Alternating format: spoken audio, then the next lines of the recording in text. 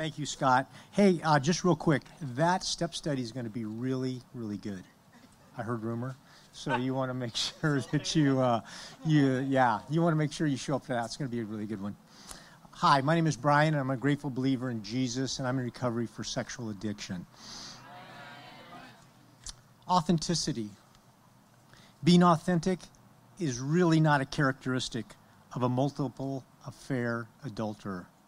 Lying is, covering up is, helping women keep their masks on and not be real. Those are those characteristics of an adulterer, but they are not authentic. Did I wear a mask? Yes. Oftentimes more than one mask. Time does not really permit me to share with you how or why I learned to put masks on, multiple masks. Even before, way before coronavirus, I learned to put multiple masks on, but please believe me, I did learn how to do that. It was not until I came into these rooms, this place called Celebrate Recovery. In fact, in the back there was the first time I came here. In those rooms of recovery at CR, I learned that I was even wearing a mask. I didn't even know that. It was here that I took the steps to slowly, sometimes painfully, but always freeingly remove all of those masks to become real, to become authentic. Two very important events happened that changed my course on becoming real, on becoming authentic, on becoming and allowing me to remove my masks. The first one was a time I spent with my sponsor, and he said to me, you know what, Brian? You need to be real. You need to be truthful in your business. And he told me a story, and I thought, oh my gosh, I do that all the time. I don't necessarily lie, but I definitely don't tell the truth. How long it takes to get something done. And he taught me that very early on, and it allowed my mask of not telling the truth to come off. The second event happened here. There's a person here who I admire very much. And we were in the main worship center, and I was walking by, and they said to me, or said to somebody else, they said to somebody else, hey, don't forget to practice these principles in all your affairs. And it was like there was a megaphone in my ear. Brian, are you practicing these principles in all your affairs? No, I was not. And it was a beginning of me really beginning that process of removing my mask. Two very important steps. Step 6, I was entirely ready to have God remove all my defects of character. And step 7, really important here, to humble myself and really begin to work on those steps that I need to take. Do I have masks? Honestly, yes. At times, I still will put one on. Am I more authentic? Yes.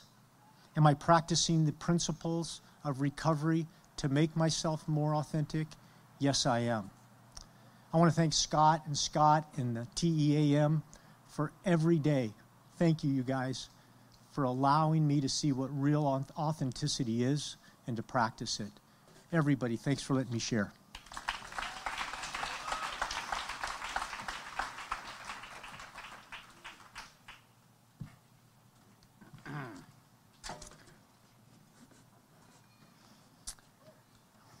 Hello.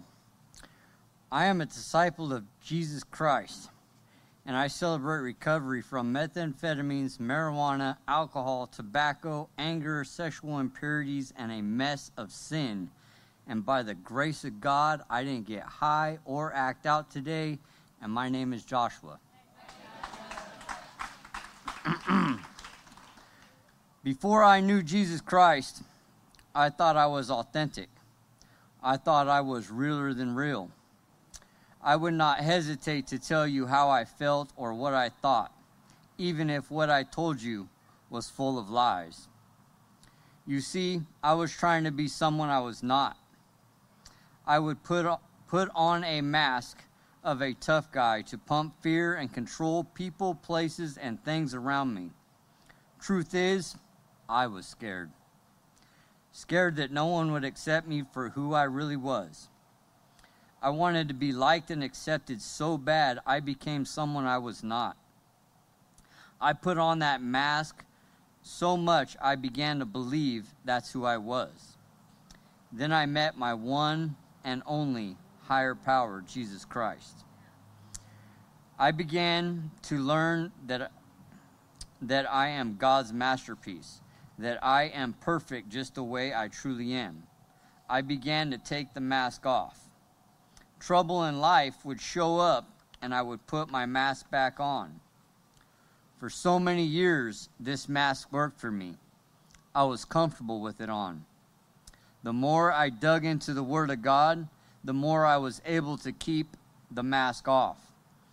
Even as a Christian who believed in my heart and confessed with my mouth that Jesus Christ was crucified for my sins, I would still put that mask back on from time to time. It was my go-to defense mechanism when things didn't go the way I wanted. One of these times I fell back into the world and I got robbed for the two pistols on my waist. Long story short, by the grace of God, I got arrested with another gun on my way to retaliate. In prison, I found Celebrate Recovery. I began to dig into my past, take an honest look at myself. Once out, I began to clean up my side of the mess I created. I attended a CR near me, and for more than a year, I found myself traveling here to Modesto, where I met some people that I felt truly cared. Their love seemed genuine, and I started opening up. After going through a step study, I found freedom. I could look people in the eye again. I could be open and let out what was really going on inside my head. I found people that were authentic, people that learned how to take off their masks and be who they were meant to be. Ephesians 2:10 says, "For we are His workmanship, created in Christ Jesus for good works, which God prepared beforehand that we should walk in them." That's King James Version, or New King James Version. But other translations, it says we are His masterpiece. As for me, I know now who I am and who I was created to be, His masterpiece. As His masterpiece, I learned to truly be authentic. I now can be real with myself, with God, and with people around me. I now live without lies, and let me tell you, it is much easier. I can just be me. When I show someone love, it is genuine. I truly care. It's not with ulterior motives. When someone questions me, I don't have to try to remember what I told them. I just tell them the truth. No more covering lies with lies for me. No more covering lies with lies. For me, most importantly, I don't have to worry about what this world thinks of me.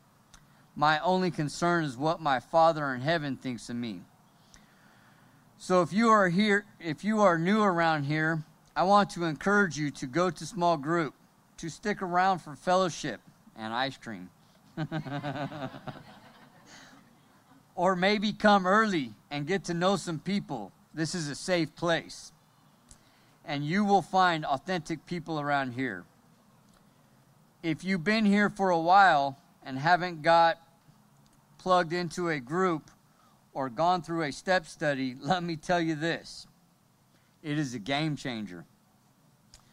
Please step out of what is comfortable and dig into this amazing program.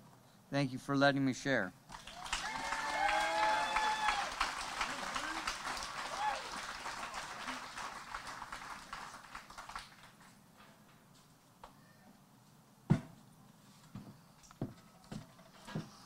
Hi, guys. I'm a grateful believer in our Lord and Savior, Jesus Christ, struggling with sexual addiction, and my name is Bruce. My journey began in the mid-'70s during my high school years, when it seemed like to be popular, it was all dependent upon the number of girls you could get in bed. I graduated at 17 years old, moved away from home. By the time I was 19, I was married and had my first daughter. By the time I was 21, I had 2 kids, and I was already separated. During my short-term marriage, I continued to run around chasing women in bars and on the street, working 12 to 14 hours a day, 7 days a week, not being a parent or a husband. After my divorce, I decided to leave California and travel to other states, working in various cities. This was a repeated pattern that I seemed to have trying to escape. The psalmist says to us in verse 139, verses 7 through 12, "Is there any place I can go to avoid your spirit, to be out of your sight? If I climb to the sky, you're there. If I go underground, you're there. If I flew on morning's wings to the far western horizon, you'd find me in a minute." I continued to chase women and even lived with one for a while and attended her church, even though I never intended on having a monogamous relationship. After a few years of traveling, I moved to Alaska, where I met my current wife. Even when we were dating, I was still looking and chasing after other women. I thought that maybe our marriage would stop me from chasing after other women, but that would be only a short pause from our marriage when I decided to continue having affairs. We were married in 1983, had our son in 1984, had our daughter in 1988. I've been married for 37 years, but sadly, I've had affairs for 30 of those years. In 2003, after having several affairs, I thought my life would be better if I was single, so I left my wife. This caused tremendous hurt and pain to not only my wife, my kids, my family, and was completely unexpected and was very selfish and left irreparable damage to everybody. I chose to run from my problems and seek attention and affirmation from other women rather than trying to deal with my problems. We reconciled after a short 9 months. I started attending church regularly, and then 6 months later, when I thought I was secure back home, I dropped the bomb that I actually had several affairs during our marriage, which is what led me to the separation. I thought I was strong enough to take care of myself, to be able to handle my desires and temptations, to maintain my sobriety. But that quickly ended about 3 years later when I returned to my addictive behavior. In 2018, my wife presented me with a large stack of email correspondences, phone records, social media chats from various women, and asked me to leave. I had 2 feelings that day. One was sorrow for all the pain that I'd caused and all the damage that I'd done again to our marriage. But this time I had another feeling, and that was a feeling of relief of this burden, this weight. The secret life that I had was lifted and now exposed in the light. Psalms 32 verse 5 says, "Then I let it all out. I said, I'll make a clean breast of my failures to God. Suddenly the pressure was gone, my guilt dissolved, my sin disappeared." I reached out to a friend of mine and told him what was going on, and he invited me to come with him to a Tuesday morning men's group here.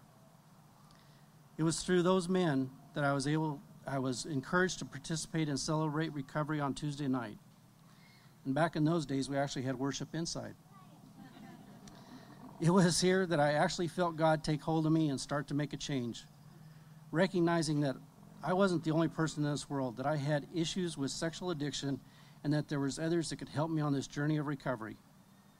It was through some special programs, such as Hope and Healing Ministries, Facing the Shadow studies, my STEP studies, other resource materials, that I was able to recognize my character defects and work on making a positive change to become the man God always wanted me to be.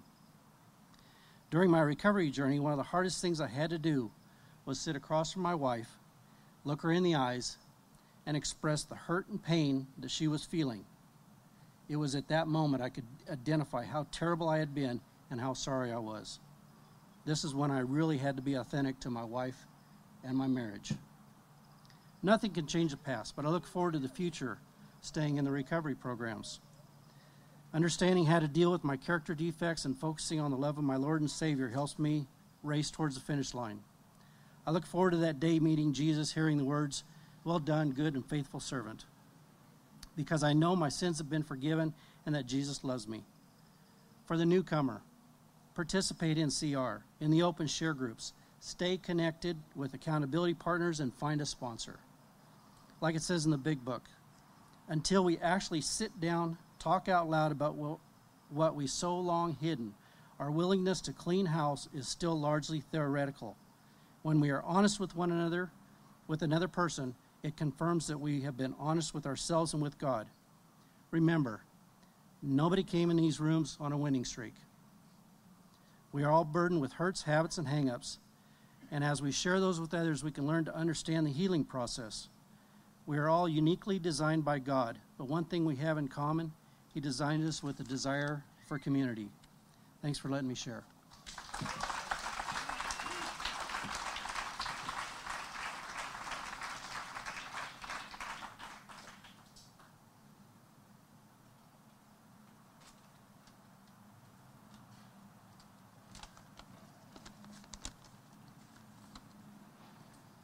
Oh, the writing looks so small.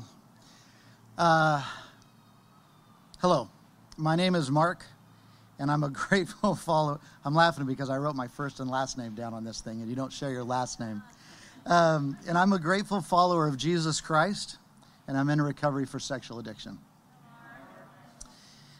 I want to share about my personal experience with authenticity, specifically in my life before and after I came to the rooms of Celebrate Recovery. When I first thought of the word authenticity, I had to laugh. Me, authentic? Not a description that I think ever would have been used about me, at least in the past many, many years. Then when I mentioned the idea to my wife about sharing on authenticity, she laughed too.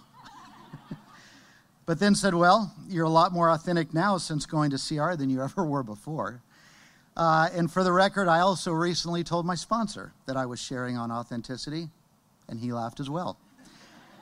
I don't know where being a fake became a way of life for me, but I'm a salesman by vocation. And typically sales and authenticity are diametrically opposed. So needless to say, it does not come naturally to me, and I have to work on it constantly. I've learned in recovery that the opposite of authenticity is dishonesty, wearing a mask, being a fake, all of which are character defects. You might have heard when they read the steps that step 6 said, we were entirely ready to have God remove all these defects of character, so at some point they had to go. As I was preparing for this topic, one definition I read says that authenticity is consistency in words, actions, and beliefs. Well, I had spent most of my entire adult life being anything but consistent in words, actions, and belief. Like I mentioned earlier, I'm in sales, so I would say and do just about anything to get the sale over the years. Justifying my lying by saying to myself, no one expects a salesman to be honest all the time. And while we're on the subject of authenticity, or should I say being inauthentic, every time I would go on business trips, or most of the times, or be away from home, I would behave as a completely different person than what I was at home, with my family, or especially at church. I would drink, often getting drunk, but I would justify it by saying, I don't have to drive, so I'm not doing anything illegal. I would smoke cigarettes or cigars with the guys, have a foul mouth, look at anything inappropriate my colleagues would show me on their phones. Of course, I wouldn't have it on my phone, so I wouldn't get caught if anyone ever checked my phone when I got home. And flirt and have inappropriate relationships with women. Many times over many years, I'd get asked by my colleagues, I thought you were married with a family. You're sure not acting like it, are you? Or, didn't you say that you were a Christian or religious? I didn't think Christians acted like that or got drunk. But this exposing of my hypocrisy didn't faze me at all. In my denial, I would just make light of it, saying things like, I'm not perfect, just forgiven. It's still a source of guilt and shame to recall those days of self-serving hypocrisy that I'm sure grieve my Savior. I'm learning to forgive myself and have even made amends with some of my colleagues where I could. So this went on year after year, getting worse until, as we learned in the rooms, my life became unmanageable. A lifelong friend who has also been my one and only sponsor for the last 10 years or so of recovery strongly suggested, if I had any hope of saving my married and family life, that I go to a sexual addiction counselor in Fresno, and he started me on my first of several step studies where I now chose to be rigorously honest for the first time. Page 2. I now work on being, I have not arrived, at being authentic everywhere, by first being accountable to a few close brothers on an almost daily basis. I also continue to practice the principles of recovery in all my conduct. And I regularly attend meetings and share about my experience, strength, and hope, the good and the bad, asking my higher power, which is Jesus Christ, to do for me what I could not do for myself. Lastly, I noticed from reading about the life of Jesus that he was in constant communion and meditation with his heavenly Father, which reminded me of step 11, which says we sought through prayer and meditation to improve our conscious contact with God, praying only for his knowledge of his will for us and the power to carry that out. If I do this step, he promises in his word to search me and try my thoughts and see if there's a way of lies, one translation reads, in me and lead me in the everlasting way, which to me is authenticity. I try to use the life of Jesus as an example in my recovery accountability relationships as well. I noticed that in the scriptures, Jesus had 3 very close friends, Peter, James, and John. So I too have 3 very close friends that know everything about me. I trust them fully and tell them all my secrets. Then I noticed that Jesus had 12 disciples that he shared life with intimately. So similar, I have a group of 6, not 12, but 6 people that I meet with bi-weekly, and we ask each other the hard questions to stay sober and authentic. Lastly, to the rest of my world, I stand ready to give an answer for the hope that's within me. If God specifically, through my coming to the rooms of CR, could bring about authenticity to this lifelong hypocrite, we say it's progress, not perfection, so I know it's a work in process, most likely for the rest of my life, then I am absolutely confident that he can do the same for every one of you.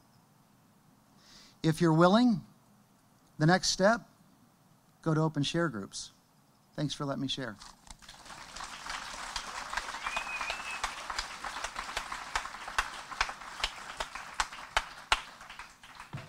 All right, everybody give those 4 guys a standing ovation as we close. Thank you, guys.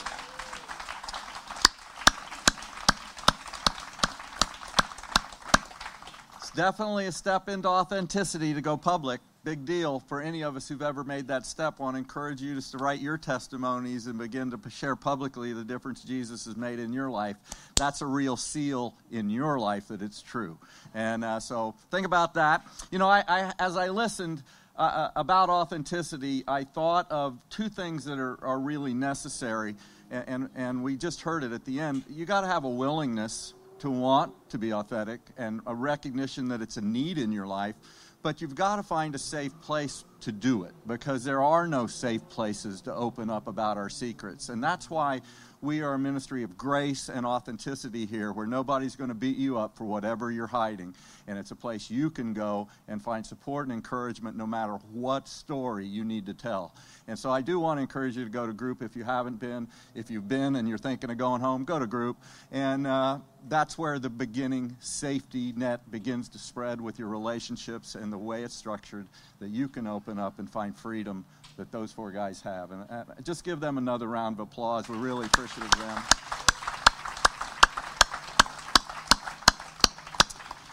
So we're close with the serenity prayer. If you don't know it, mumble along. If you do, join me. God, grant me the serenity to accept the things I cannot change, the courage to change the things I can, and the wisdom to know the difference. Living one day at a time, enjoying one moment at a time, accepting hardship as a pathway to peace, taking, as Jesus did, this sinful world as it is, not as I would have it, trusting that you will make all things right if I surrender to your will, so that I may be reasonably happy in this life and supremely happy with you forever in the next. Amen. All right, first-time guests, we'll meet you right on top of the hill. See you all back in an hour for dessert.